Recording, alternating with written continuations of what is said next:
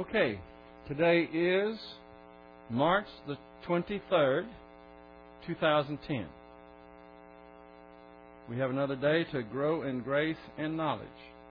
Don't forget that our popcorn night, Friday night at the movies, here at Country Bible Church is scheduled for this Friday. If any of you have any DVDs that are cartoons, you know, the good old type, like Tom and Jerry, or what was the guy's name? I mean, the big rooster's name. Foghorn Leghorn, or Sylvester the Cat, Woody Woodpecker. Any of those classics, any of them, if you'll bring them, we'd appreciate it, because the kids come here, and some of the movies are not exactly their cup of tea. But if we have a little something to begin with, like a cartoon, I think they would enjoy themselves more. And I know I used to enjoy them. When I was a young lad, my parents would take my sister and myself to the drive-in movies, and they always had double features, and they would have cartoons. We had a night watchman that had a steel factory right across the street from us. And when we left to go to the drive-in movies, he would tell us, "Don't worry, I'll take the place, I'll check the place and keep it safe while y'all are gone on vacation." He thought that because we were loaded up like we were going on vacation. We were just going to drive-in movies. But we had things, just everywhere. So, okay, let's prepare ourselves this evening in our usual fashion. We'll have a few moments of silent prayer, the opportunity to name privately to God the Father any unconfessed sins, which ensures the filling of the Holy Spirit. Let us pray.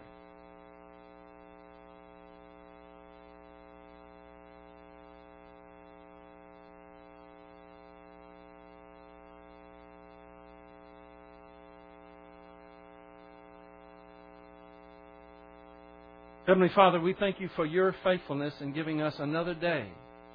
This is a grace day. We don't earn or deserve it, but you've given it to us, and all the blessings and all of the opportunities and challenges that go with it. We're so thankful that everything depends upon who and what you are, and all we have to do is get on the grace train, because it is a wonderful place to be, and you have provided everything, including this portion of your mighty word this evening, for our blessing and benefit. So we pray that you will help us to concentrate, for we pray it in Christ's name. Amen. Tonight is going to be pretty academic. So I thought I would start with a bit of levity to kind of get you relaxed, because the rest of it's going to be pretty intense with regards to concentration and so forth. Maybe some of you have heard this. I got it on the internet. From an email. It says, praying for Leroy. Anyone with needs to be prayed over, come forward to the front at the altar, the preacher says. Leroy gets in line, and when he gets his turn, the preacher asks, "Leroy, what do you want me to pray about for you?" And Leroy says, "Preacher, I need you to pray for my hearing." And the preacher puts one finger in Leroy's ear and places the other hand on top of Leroy's head and prays and prays and prays up a blue streak for Leroy. A few minutes later, the preacher removes his hand, stands back, and asks Leroy, "How's your hearing now?" Leroy said, "I don't know, Reverend. It ain't till Wednesday."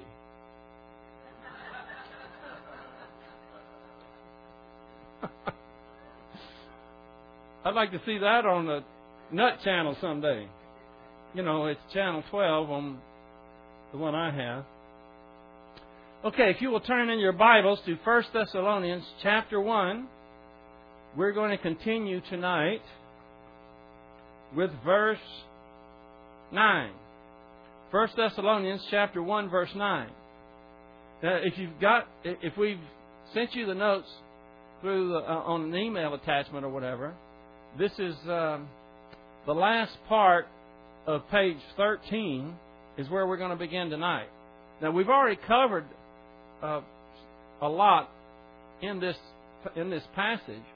However, I've changed some things. I went over here and went back and changed some things. So if you, I told Carrie to send this out to everyone. If you have the old notes, just put them into cyberspace somewhere, and then you'll have these. These are the updated, new and improved, I hope. So, 1 Thessalonians chapter 1, verse 9, you can also look up here if you'd like. For they themselves, this would be the Thessalonian converts. Remember, Paul and Silas and Timothy went into Thessalonica, and they evangelized the people there. They stayed long enough to train them, and then they moved on. They had to move on because the Jews were about to execute them. They had to go to the next town, which was Berea. When they got to Berea, they had some really good listeners. We should all be good Bereans, because the Bereans, when they heard what Paul was saying, rather than scoffing and running them out of town, they looked to the Scriptures to see if what they were saying was true. And sure enough, most of them recognized that it was. And they were only there for so long, and then the Jews that were upset with them in Thessalonica heard they were in Berea, and here they came and ran them out of Berea, but they were about to leave anyway. So this is what they're talking about. That's the they. They themselves, the Thessalonian converts. Well, this isn't the Thessalonians. Let me explain. This is the converts. These people are the converts of the original Thessalonians who were evangelized by Paul. You see, this is part of the indigenous method.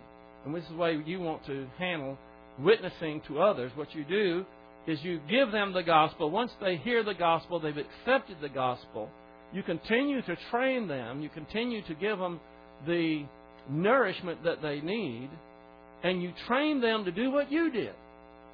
And this is what the Thessalonians did. They went out to the people in their area, and there were people coming to them. Remember, Thessalonica had a seaport, and it's on the Ignatian Way, a land route through there, so you had people coming to them. They would witness to them and teach them to do what they did, or what Paul and Silas and Timothy did to them, and that was witness to them.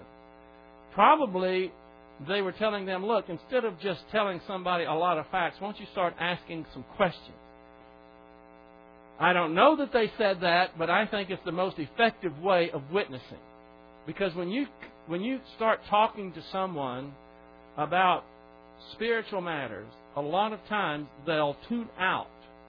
They don't know who you are, and they might think you're one of those people that they've seen on TV that were raising their hands and making a fuss and look like a bunch of fools, and they say, I don't want to hear it. They don't know that, because when you start talking about something spiritual, they might disconnect.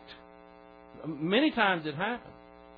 But if you continue to ask them questions, they can't disconnect.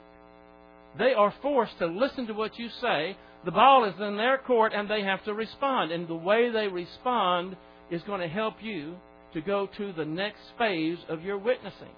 You'll know more about what they need to hear. What is their background? Are they religious? Have they ever heard of Jesus Christ? Are they atheists? Are they legalists? What are they? I just thought I'd throw that in, because this is what we need to do when you convert someone by giving them the accurate gospel. You teach them to do what you did, and let them know it is their responsibility to go out and do the same thing, and that is to witness. You all know, I hope, that every one of us, every believer, not just pastors, not just evangelists, not just missionaries, every one of us have the responsibility to witness. We are ambassadors for Christ. Where would you go to find that? Where's the verse? 1? Oh. How about 2 Corinthians chapter 5? Remember, we just went back by that not long ago. God is reaching out to the masses by who? By us. He uses us. We'll get to that in just a moment. For they themselves, the Thessalonian converts, report. They keep on reporting, present tense, about us, what kind of reception we had with you. That is, the Thessalonians. In other words, they were giving a report. They were telling Paul and his travelers, that would be not the Thessalonians, but their converts, about how they went into Thessalonica and witnessed and started a church. What did that mean? It meant that the Thessalonian believers had done their job. It was all over the place. They had gone out and spread the word. He says, and how you turned to God from idols. Now, I have in red from, this is the Greek word apo, A-P-O. And I'm not going to handle it just yet, but just keep it in mind. It's in red for a reason. I'll get to it in a few moments. And they turned to God from idols. What was the significant thing that we pointed out about this when we were going over this first time? Remember? It's the order that is very important. They did not turn from idols to God. That's not what happened. They turned to God from idols. And that means when these missionaries went in, they didn't make a big deal about the idols. They didn't have to. When they gave them the gospel, they gave them the truth, they automatically turned from the idols because they accepted the gospel, Jesus Christ, the God-man, the Savior. And so some of the things that are going to be following picks up on that particular aspect. To serve a living and true God, and to wait for His Son from heaven, whom He raised from the dead, that is, Jesus, who delivers us from the wrath to come. And we're going to go fairly quickly through most of this because we already went over it, but it doesn't hurt to review. According to Peter, 2 Peter, y'all remember that? For they themselves, we already went over that, that's the converts of Thessalonians, to report, this is angelo, A-P-A-N-G-E-L-L-O, it's a verb, it's a present active indicative, it means they were responsible to do it and they would continue to do it, which they did. About what kind of reception we had with you. I'm not going to go into all that because we've already gone over it. And how you turn to God from idols. There's that word from again. Apa. And this word turned is epistrepho. Aorist active indicative. You know, whenever you turn from something, if they're over here and they're worshiping idols, to turn from it, you have to go this way, don't you? And what were they doing to the idols? They turned their back on the idols, didn't they? And they turned to God. And so this is you can't have it both ways. You can't be worshiping idols and turn to God at the same time, because the very act of turning means you're not looking at the idols anymore. You're not worshiping the idols. Your back is toward them. But something had to be done before they made the turn, and that was what? They had to change their mind about Jesus Christ. And so that's the issue. When you're talking to an unbeliever, they might be in all types of error, sin, immorality. They may be an atheist. Who knows what they may be. They may be living a very sinful life. Today, unfortunately, probably over half, I would say most of the younger people especially, are living together and they're not married, which is absolutely condemned by the Bible. So they're living in sin. But if you're going to an unbeliever or a couple who is an unbeliever and they're living in sin because they're not married, the last thing you want to do is make an issue of that, because that's not the issue. The issue is faith alone in Christ alone. You give them the gospel. And as they believe the gospel, after that, then you continue to train them. But you don't make their sin the issue. Because the issue in salvation isn't sin anyway. Jesus Christ took care of the sin problem. The issue is now Jesus Christ. What do you think of Him? And then we went in what J. Vernon McGee said in Through the Bible. And that's where he's the one that made the point that I thought was a good one. They turned to God from idols. They didn't make an issue about turning from idols. They made an issue about turning to Christ. And these are some other things. I don't think we need to go through these. We got a lot to cover. And then we spent some time here. Some allege that if a man doesn't turn from his sin, it is because he hasn't turned to Christ. There's a lot of theologies out there that subscribe to this. And of course, we know that that isn't true. Now, when you believe in Jesus Christ, Well, by the way, what are you when you believe in Jesus Christ? You're a sinner, aren't you?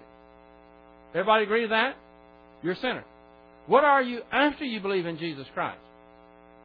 You're still a sinner, aren't you? You're a saved sinner. Now, there's a lot of things that took place. There's a lot of things that changed that God has done on your behalf.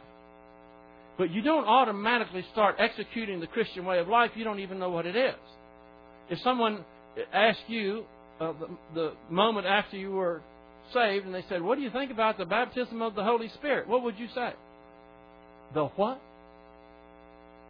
That person was baptized by the Holy Spirit. Every believer is, according to 1 Corinthians chapter 12, verse 13. But they don't know it. So, my point is,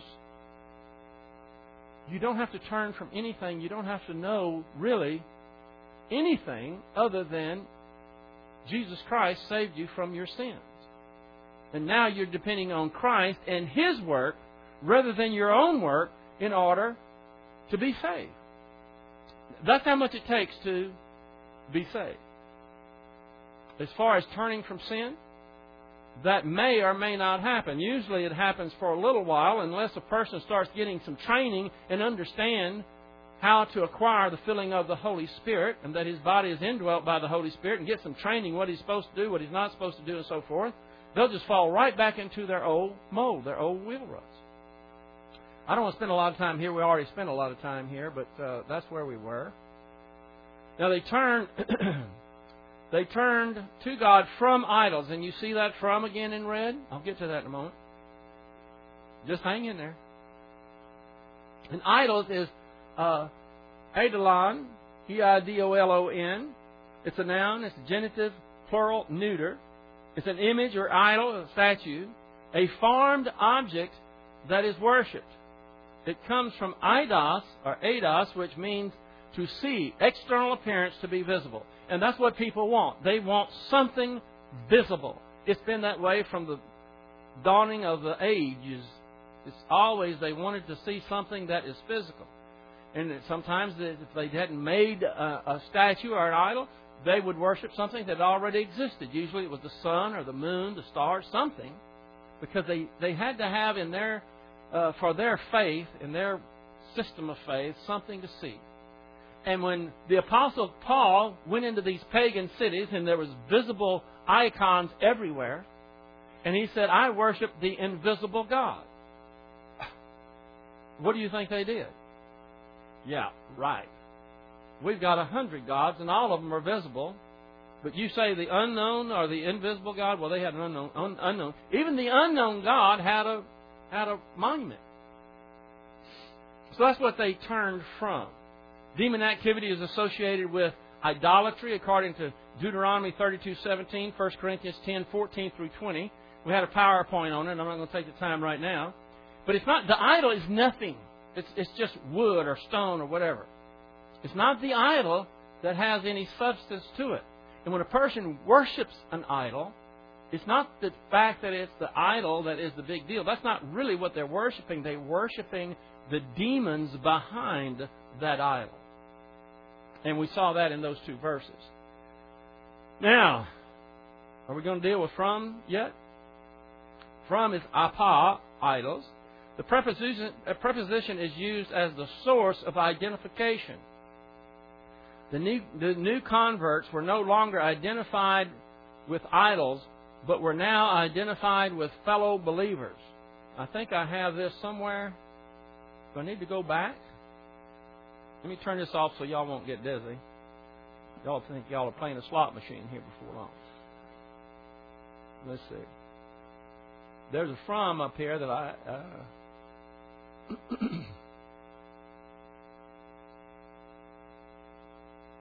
Okay, yeah. I didn't go back quite far enough. But just as well, I have you thinking about that from apa here. In this sentence we have, for the word of the Lord has shouted forth from you. That word is apa, A-P-O. And so I'm dealing with that word down here now. This is a preposition which means out from the source, and it's used three different ways. First of all, the first way is source of identification. One is identified with some outfit or group or whatever it may be, and that is their source. In other words, let's say that you were a Jehovah's Witness, and you were, what do they call the Jehovah's Witness thing? It's Kingdom Hall, the Kingdom Hall. So if you came upon a Jehovah's Witness, he might say, you might ask him, well, do you go to church? And he might say, well, no, I go to a Kingdom Hall. So did you hear that? From a Kingdom Hall. So he's identified with the Kingdom Hall, which means he's identifying himself as a Jehovah's Witness. That's one way that apa, or from, is used. Another way is the ultimate source or far source. Ultimate source means ultimately it's from this source, but you don't get to it immediately. You'll see what it means as I give you the definition here. Something or someone can be traced back to the ultimate original source. It is in this way, in this verse, that the new believers that Paul came into contact with could be traced back through the Thessalonian believers all the way back to Paul, who was the original source of their gospel. So it's not something that is an immediate source. When these converts from Paul's converts in Thessalonica, and it may go several layers deep, maybe a convert from that Paul actually talked to, made a convert, who made a convert, who made a convert, who made a convert, and that's the one that Paul ran into someplace traveling around Macedonia or Achaia. And when he says, I am from, what? From Paul, that he's the original source. See up here when it says, for the word of the Lord has found out forth from you. Well, it started with them, but what was the ultimate source? Paul. Actually, the ultimate source was the Holy Spirit giving it to Paul and then through Paul. But in this context, that's what it is. And then the last way it's used is the near source or immediate source. This source is immediate and apparent. No research or tracing is necessary. These are the three ways that this word is used. And we're going to see how it plays out. And then we're going to see later on another word that is used for from. And you have ek, which is the one that the word translated from in some verses that are coming up. And here we have the word apa, A-P-O, and both of them are translated from. I told you you have to concentrate. I see a lot of washboards out there. You know what a washboard is, don't you? Up here, wrinkled. Okay. From idols. Okay. Now, to serve. To serve here is the Greek word douleo,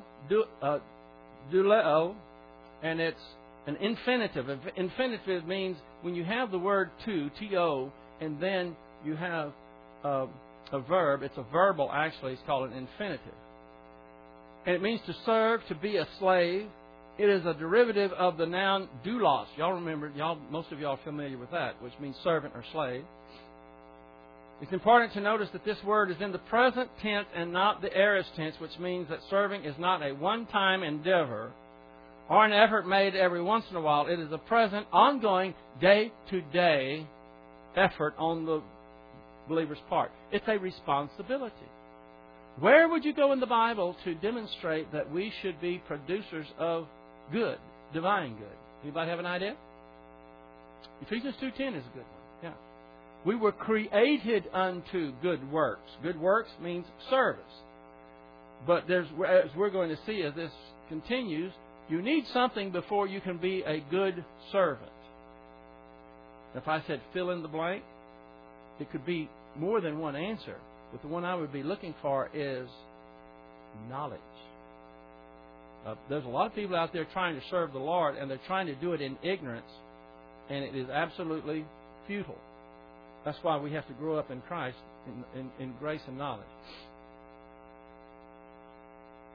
The reason that these believers were able to serve is because of what is said about them in verse 6. Look at this. Having received the Word. Look in your Bibles at verse 6. You see that in there? Having received the Word, that is why they were qualified and capable of serving. And it's a present active participle.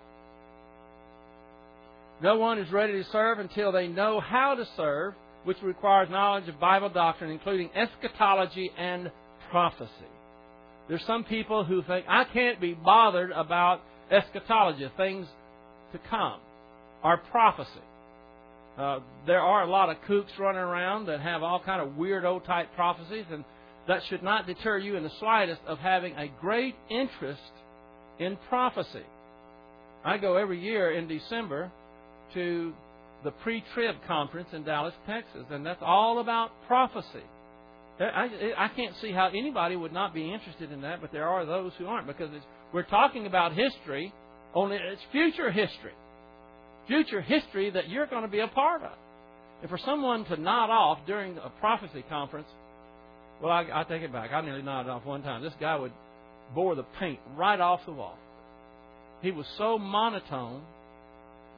And this is my message, and I will give it to you, and you will like it, or maybe you will not like it, but I will never change my tone. It will be this way for the next hour. And he just went on. And it was real funny, because he was an older gentleman, and at one point he was wearing one of these things like this, and it got kind of crossways to where this part was over here by his ear. And someone came up there and had to fix it for him, and he said, "Well, I'm sure glad somebody fixed that, because I was about to put myself to sleep." And everybody just nearly cracked up. So you have to be prepared. In fact, they were to be imitators, weren't they? Imitators of the church. They were to be imitators of also who? God. And what did that mean? The aorist participle always has to precede the action of the main verb, which means this part in verse 6 means that they had to receive the Word before they could be imitators of God, which is the main verb. Do I need to go back to verse 6, or are y'all good to go? What? We're going to have to go there. No, that's all right. It's an wait. It's the aorist participle, and I'm pretty sure that it is the passive. But let me go back here and look. Let's see. Here's verse 7. Well, I can't go back there. Vidal, do you have that up? You look at verse 6? Yeah. My notes only go back to verse 7. Okay. We're looking up to receive.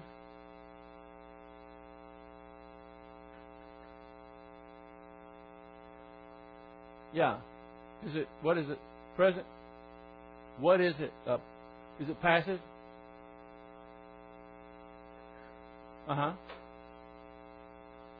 Oh, deponent? Okay. Deponent means that it is passive in form but active in actuality. So it is an active voice. Okay.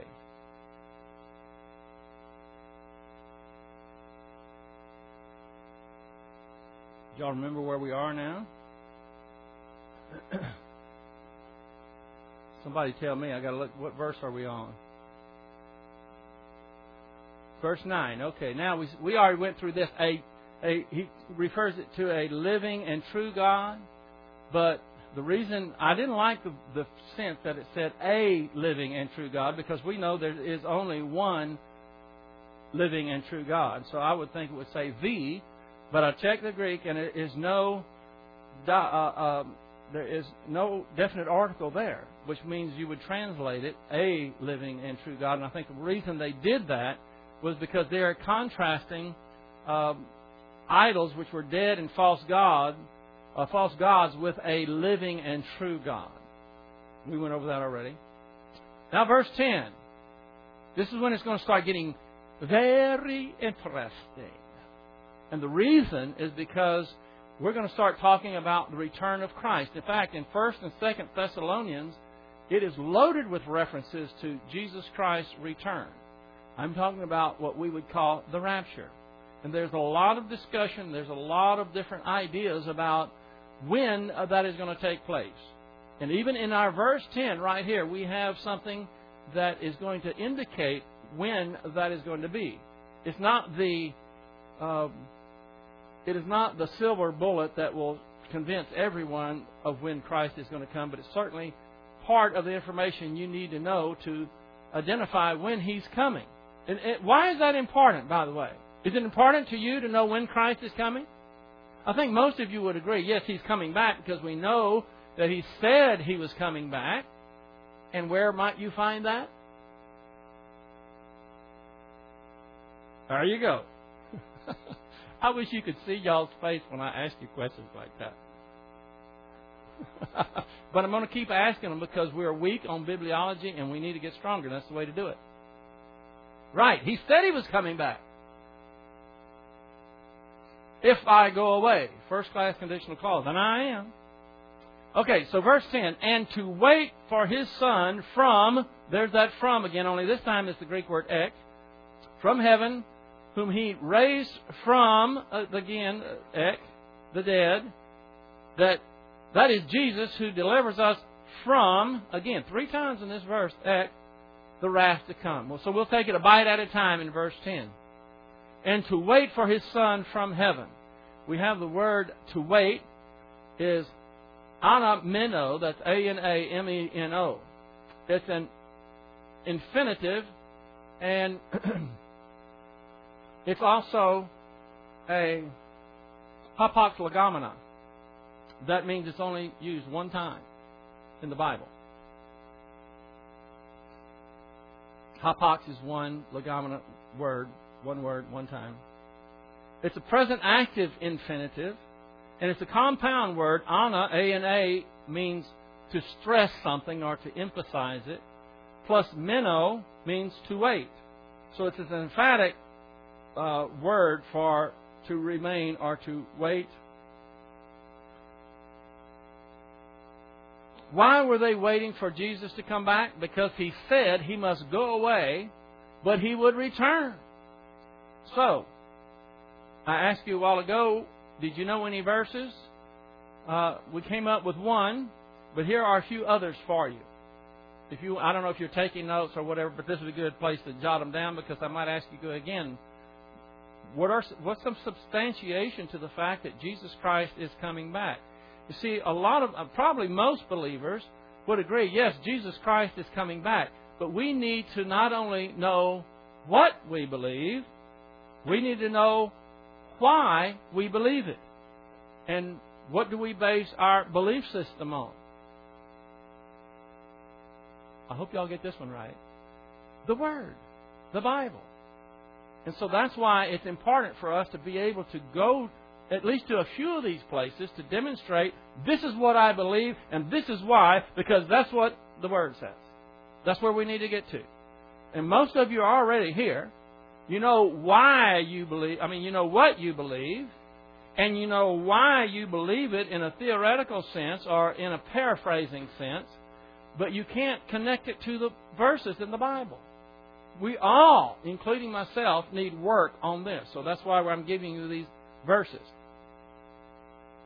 So if this is just on sound and nobody has it, they can't look at this, I'll just run through them. It's John 7:33, John 13:3, John 14:2 through 3, also John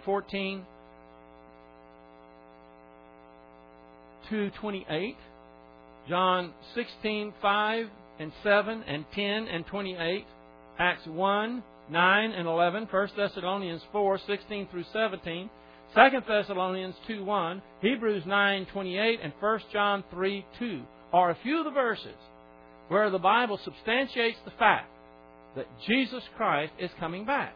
If He's not coming back, then we all need to go somewhere else on a Tuesday and Thursday night and including Sunday, because we're just spinning our wheels.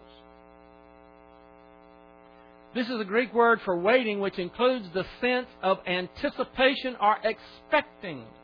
It's not just waiting. Okay, Sarah, I don't have anything else to do. It's an eager anticipation. What word did we go over Sunday that had something to do with this same sense? Prosdakao, remember? Sometimes it's also used as waiting, but it's an eager anticipation. In fact, the word anameno is used one time in the Septuagint. That LLX is just a symbol for the Septuagint. Everybody knows what the Septuagint is, right? Okay, if you don't raise your hand, I'm pressing on. I'm not going to tell you what. Okay.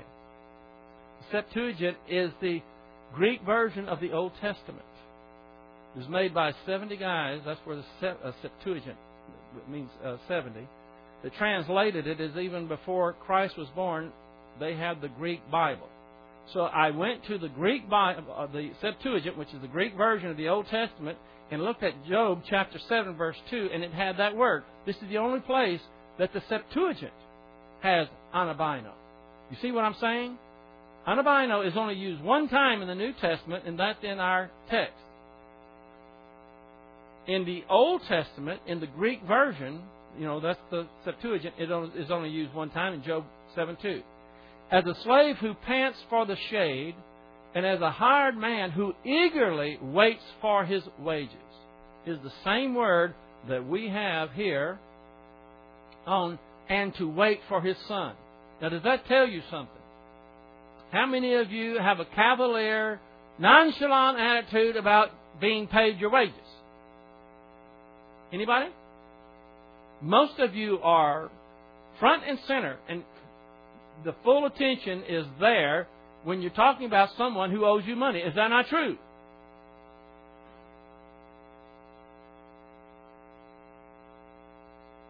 Eagerly awaits for his wages. As a slave who pants for the shade. That panting is a similar type word. It's panting. You just can't wait to get to the shade. I played football in various schools, but when I was in high school especially, we had a gridiron out there. And one thing you might notice, there's no trees around the gridiron football field. And we would have what they call two-a-days. We would work out 2 times a day in August.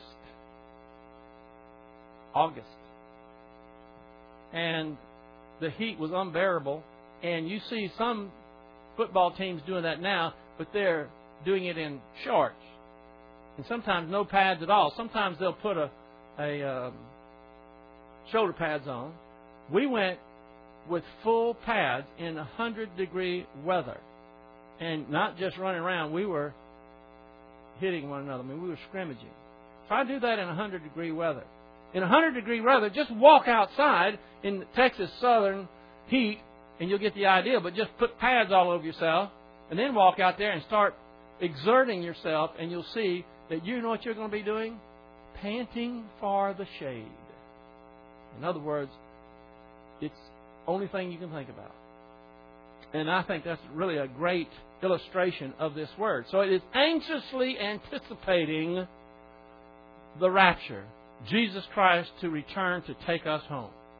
Now, I'm going to have to tell you right now, whether you like it or not, some of you may not like it, some of you may, I don't know. I think there is a wrong-minded spirit that goes out among believers to some degree. And that is because we don't know the day or the hour when the rapture is going to occur. No one knows when it is going to occur. That they ignore some of the verses that we're going to go over right here. And that you may have heard couched in words of this sort. Well, the rapture could occur today, or it could occur 1,000 years from today. And that just puts me on edge.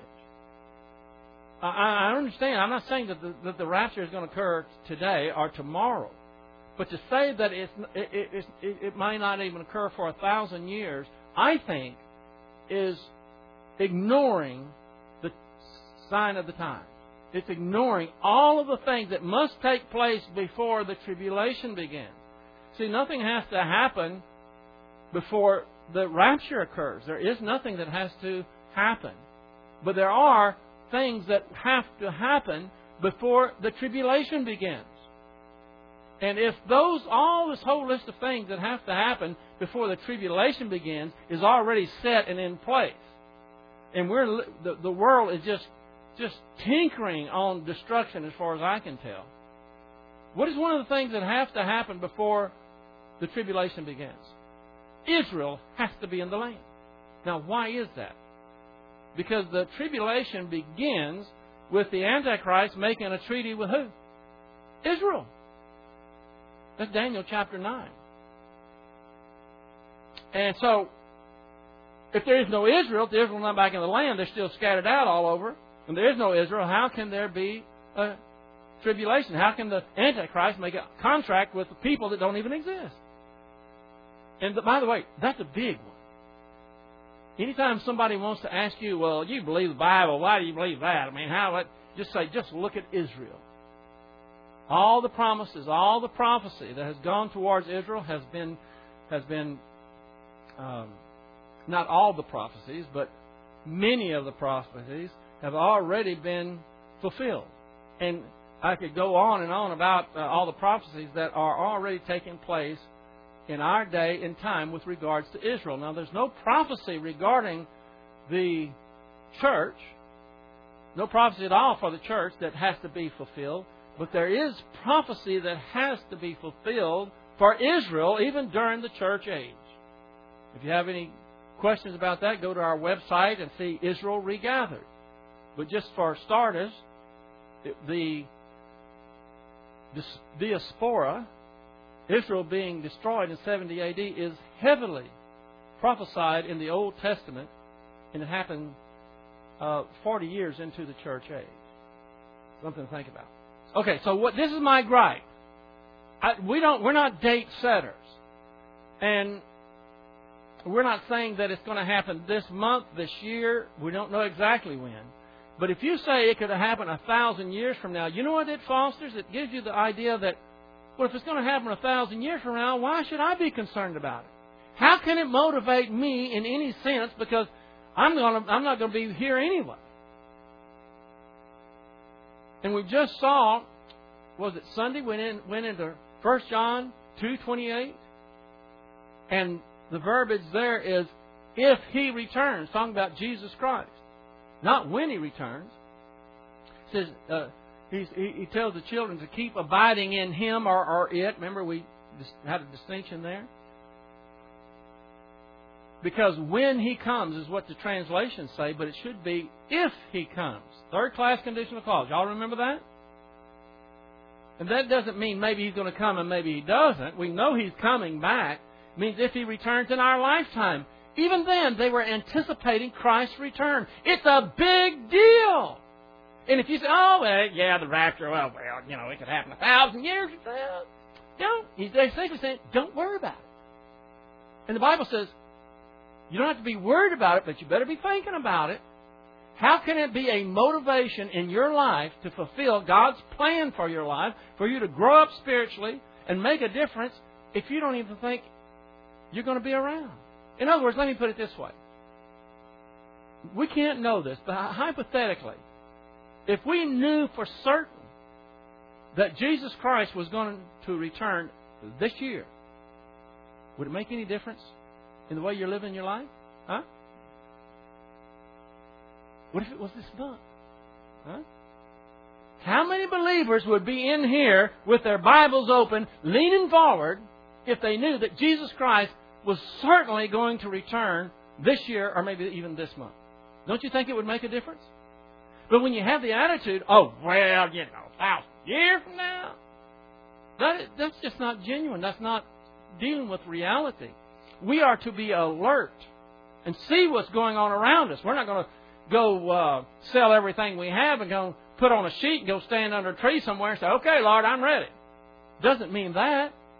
But it should be a motivating force, a drive in the way that we live. And that can only be if Jesus Christ could return even this very night. And it was that way for the first century church. So let's look at a few verses.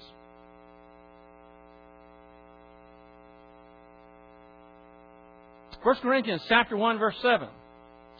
so that you are not lacking in any gift, awaiting eagerly the revelation of our Lord Jesus Christ. You get the gist? It's not like, well, yeah, it might happen. It's eagerly awaiting. 1 Corinthians 4:5. Wait until the Lord comes. Philippians 3:20. For our citizenship is in heaven, from which also we eagerly wait for a Savior, the Lord Jesus Christ. You getting the gist of this? Eagerly waiting? 2 Timothy 4:8. In the future there is laid up for me the crown of righteousness, which the Lord, the righteous judge, will award to me. This is Paul speaking. On that day. What is that day, by the way? What day is it? The judgment seat of Christ. That's the day. You know, I mean, yeah, the rapture has to take place first, then what? We're all going to be evaluated. Stand before Jesus Christ. What are you going to do if Jesus Christ says, let me ask you something. You had 70 years on earth. How much of that time did you spend thinking about my return? What are you going to do? Oh. Most people should not be expecting the crown of righteousness because they could care less when Jesus Christ returns. In fact, we talked about this last time and said a lot of people rather put it off if they can. Don't come yet, Lord. I've got to get married. Oh, boy.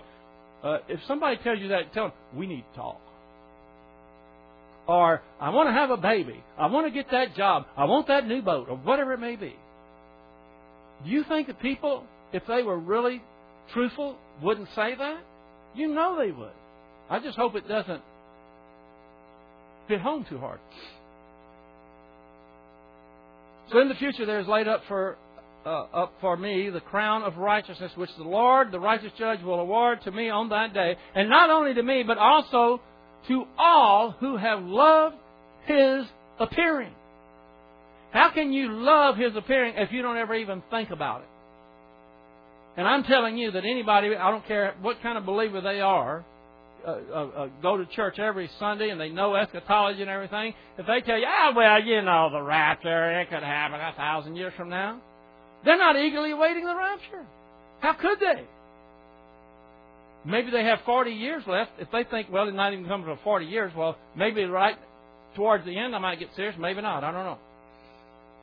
You want the crown of righteousness? What do you need to do to get the crown of righteousness? Now, don't say anything. Just think about it. Formulate it in your head. What do you have to do? What's the first thing you have to do? Oh, okay. Let's crank it up and see if anybody got some ideas here. What's the first thing you have to do if you're going to get the crown of righteousness? What is the first thing that must happen? Anybody? Right. All right. Now we're on track. Believe in the Lord Jesus Christ. Does that qualify you that now you're automatically going to get the crown? No. Why not? You're righteous in Christ. That's true. But we all are righteous in Christ because we have His imputed righteousness, right? But because you have imputed righteousness, does that automatically mean you're going to get the crown of righteousness? No. See, the Lord, God, imputes His righteousness to us because He imputed our sins to Christ. What kind of imputation is that called? It's a judicial imputation. Good. So, what is it? We have to believe in Jesus Christ. And then what did y'all say? What did we come up with? You have to know something about Him, don't you? How can you love His appearing when you are ignorant about anything about Him? Right. 2 Peter, right? 3:16. Pardon? Well,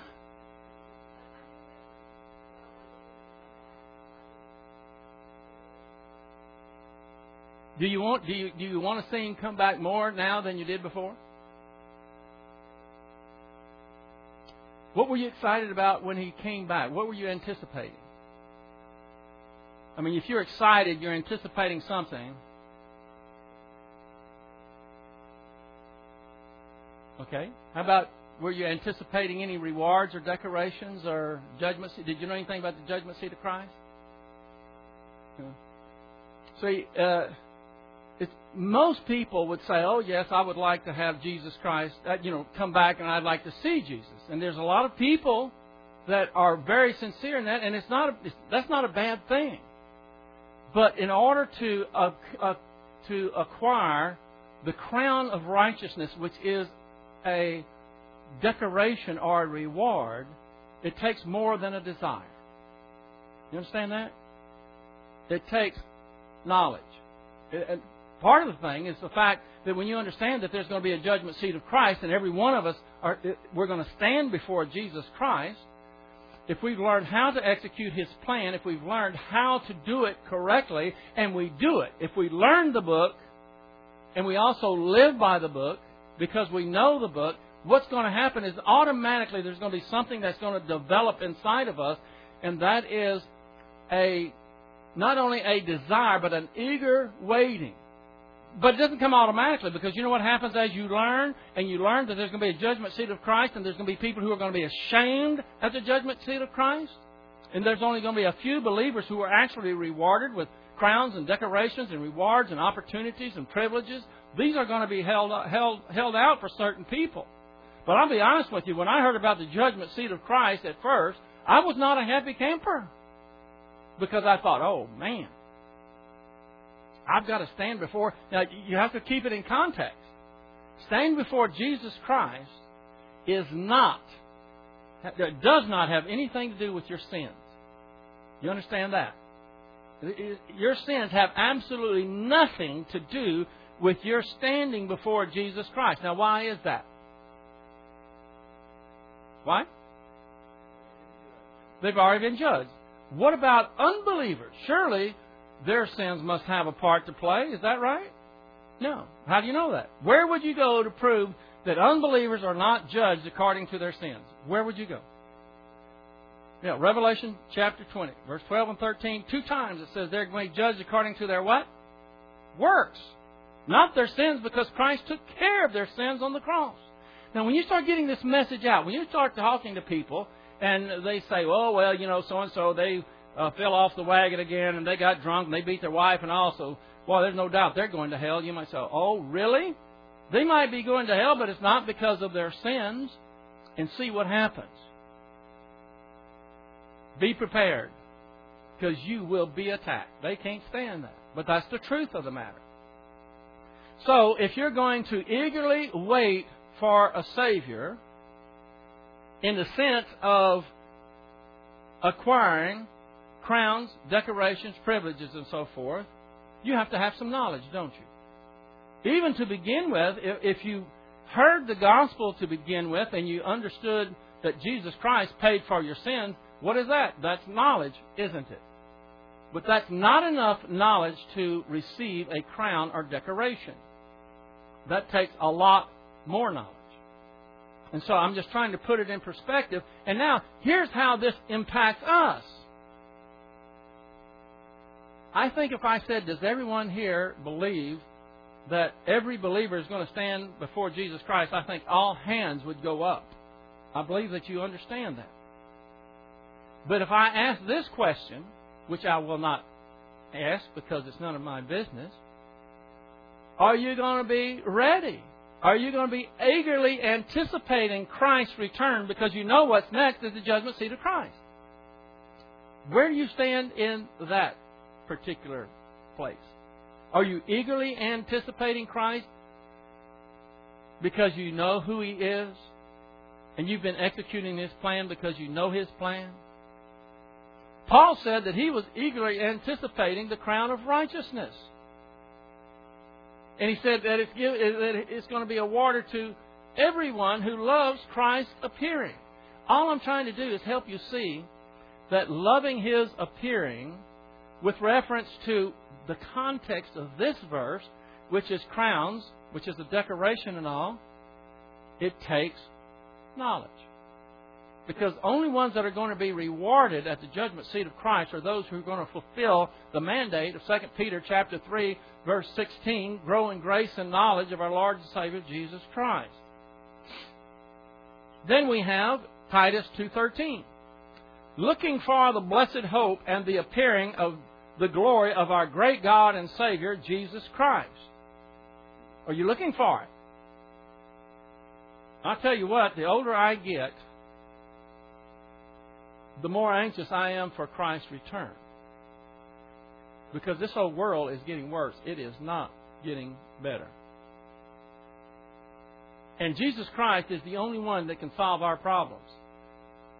Our world, our country is in such a demise and such a horrible mess. I don't think anybody can unscramble those eggs. I think it's going to take Jesus Christ to come down and rule with a rod of iron and straighten the whole mess out. And I'm looking forward to it. Why? You see, this is the motivating force. When you realize that when you're with Jesus Christ, you're in a body that has no more pain, no more sorrow, no more tears. You can go vertical. Wouldn't y'all like to go vertical? No taxes, no mosquitoes. No keys, no locks. Well, I'm looking forward to it. James 5:7. Be patient, therefore, brethren, until the coming of the Lord. Just relax. It's okay. He's coming. He's coming for sure. In the meantime, be patient. I think this also means, like I said before, we're not to take this to an extreme. Some people I've heard say, well, let's go ahead and buy that furniture. Let's go ahead and buy that boat because by the time we pay it off, Christ is coming. That's not being patient. But we are to recognize that this is a motivating force. We have two present active infinitives, to serve and to wait. This is telling them that they were not to sit around shirking their responsibilities, but were to actively serve the Lord while awaiting His return. They had the desire to please the Lord, but it was an anxious anticipation of His return that motivated them to serve Him. So if you believe that the Lord is coming, and He may be coming soon, it is a motivation to get on the ball. Because time has a way of just making us all procrastinators. I'll get serious about this some other time. And what is it that is a huge deterrent to us fulfilling God's plan? We went over it last Sunday. Remember? The details of life. The details of life, all these responsibilities, all these duties, all these chores, all these things that you have to do can squeeze the life out of your spiritual life. And you have to make a conscious decision. I'm not going to allow that to happen because the spiritual things are what? Eternal. And the visible things that we can see are temporal. They're not here for long, including us. From heaven. I'm going to close on this. I'm already past time, but let's get this word right here. It says that, get back here, and to wait for His Son from heaven. I'll have to deal with this ek next time because I'm going to wait till I finish this whole verse. And your translation says from heaven, and the Greek word is uranos, O-U-R-A-N-O-S. It's a noun, genitive, plural, masculine. Did you hear that? Plural? Why didn't they translate it heavens? It's plural.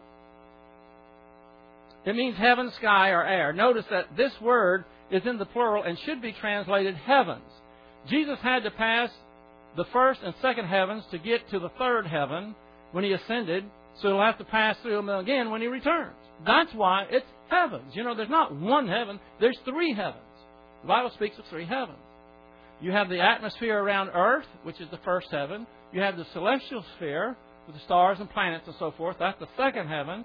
And the third heaven is the throne of God, where God resides. And so that's why there should be heavens instead of heaven. And they didn't translate it that way.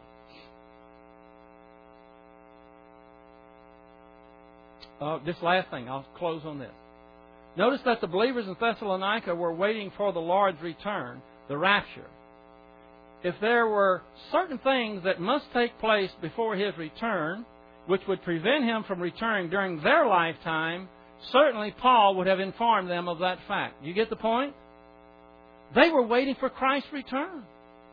They thought it could happen at any time. And Paul didn't say, oh, now wait a minute. There's no need for you to be anxious about the rapture, about Christ returning, because such and such has to happen first.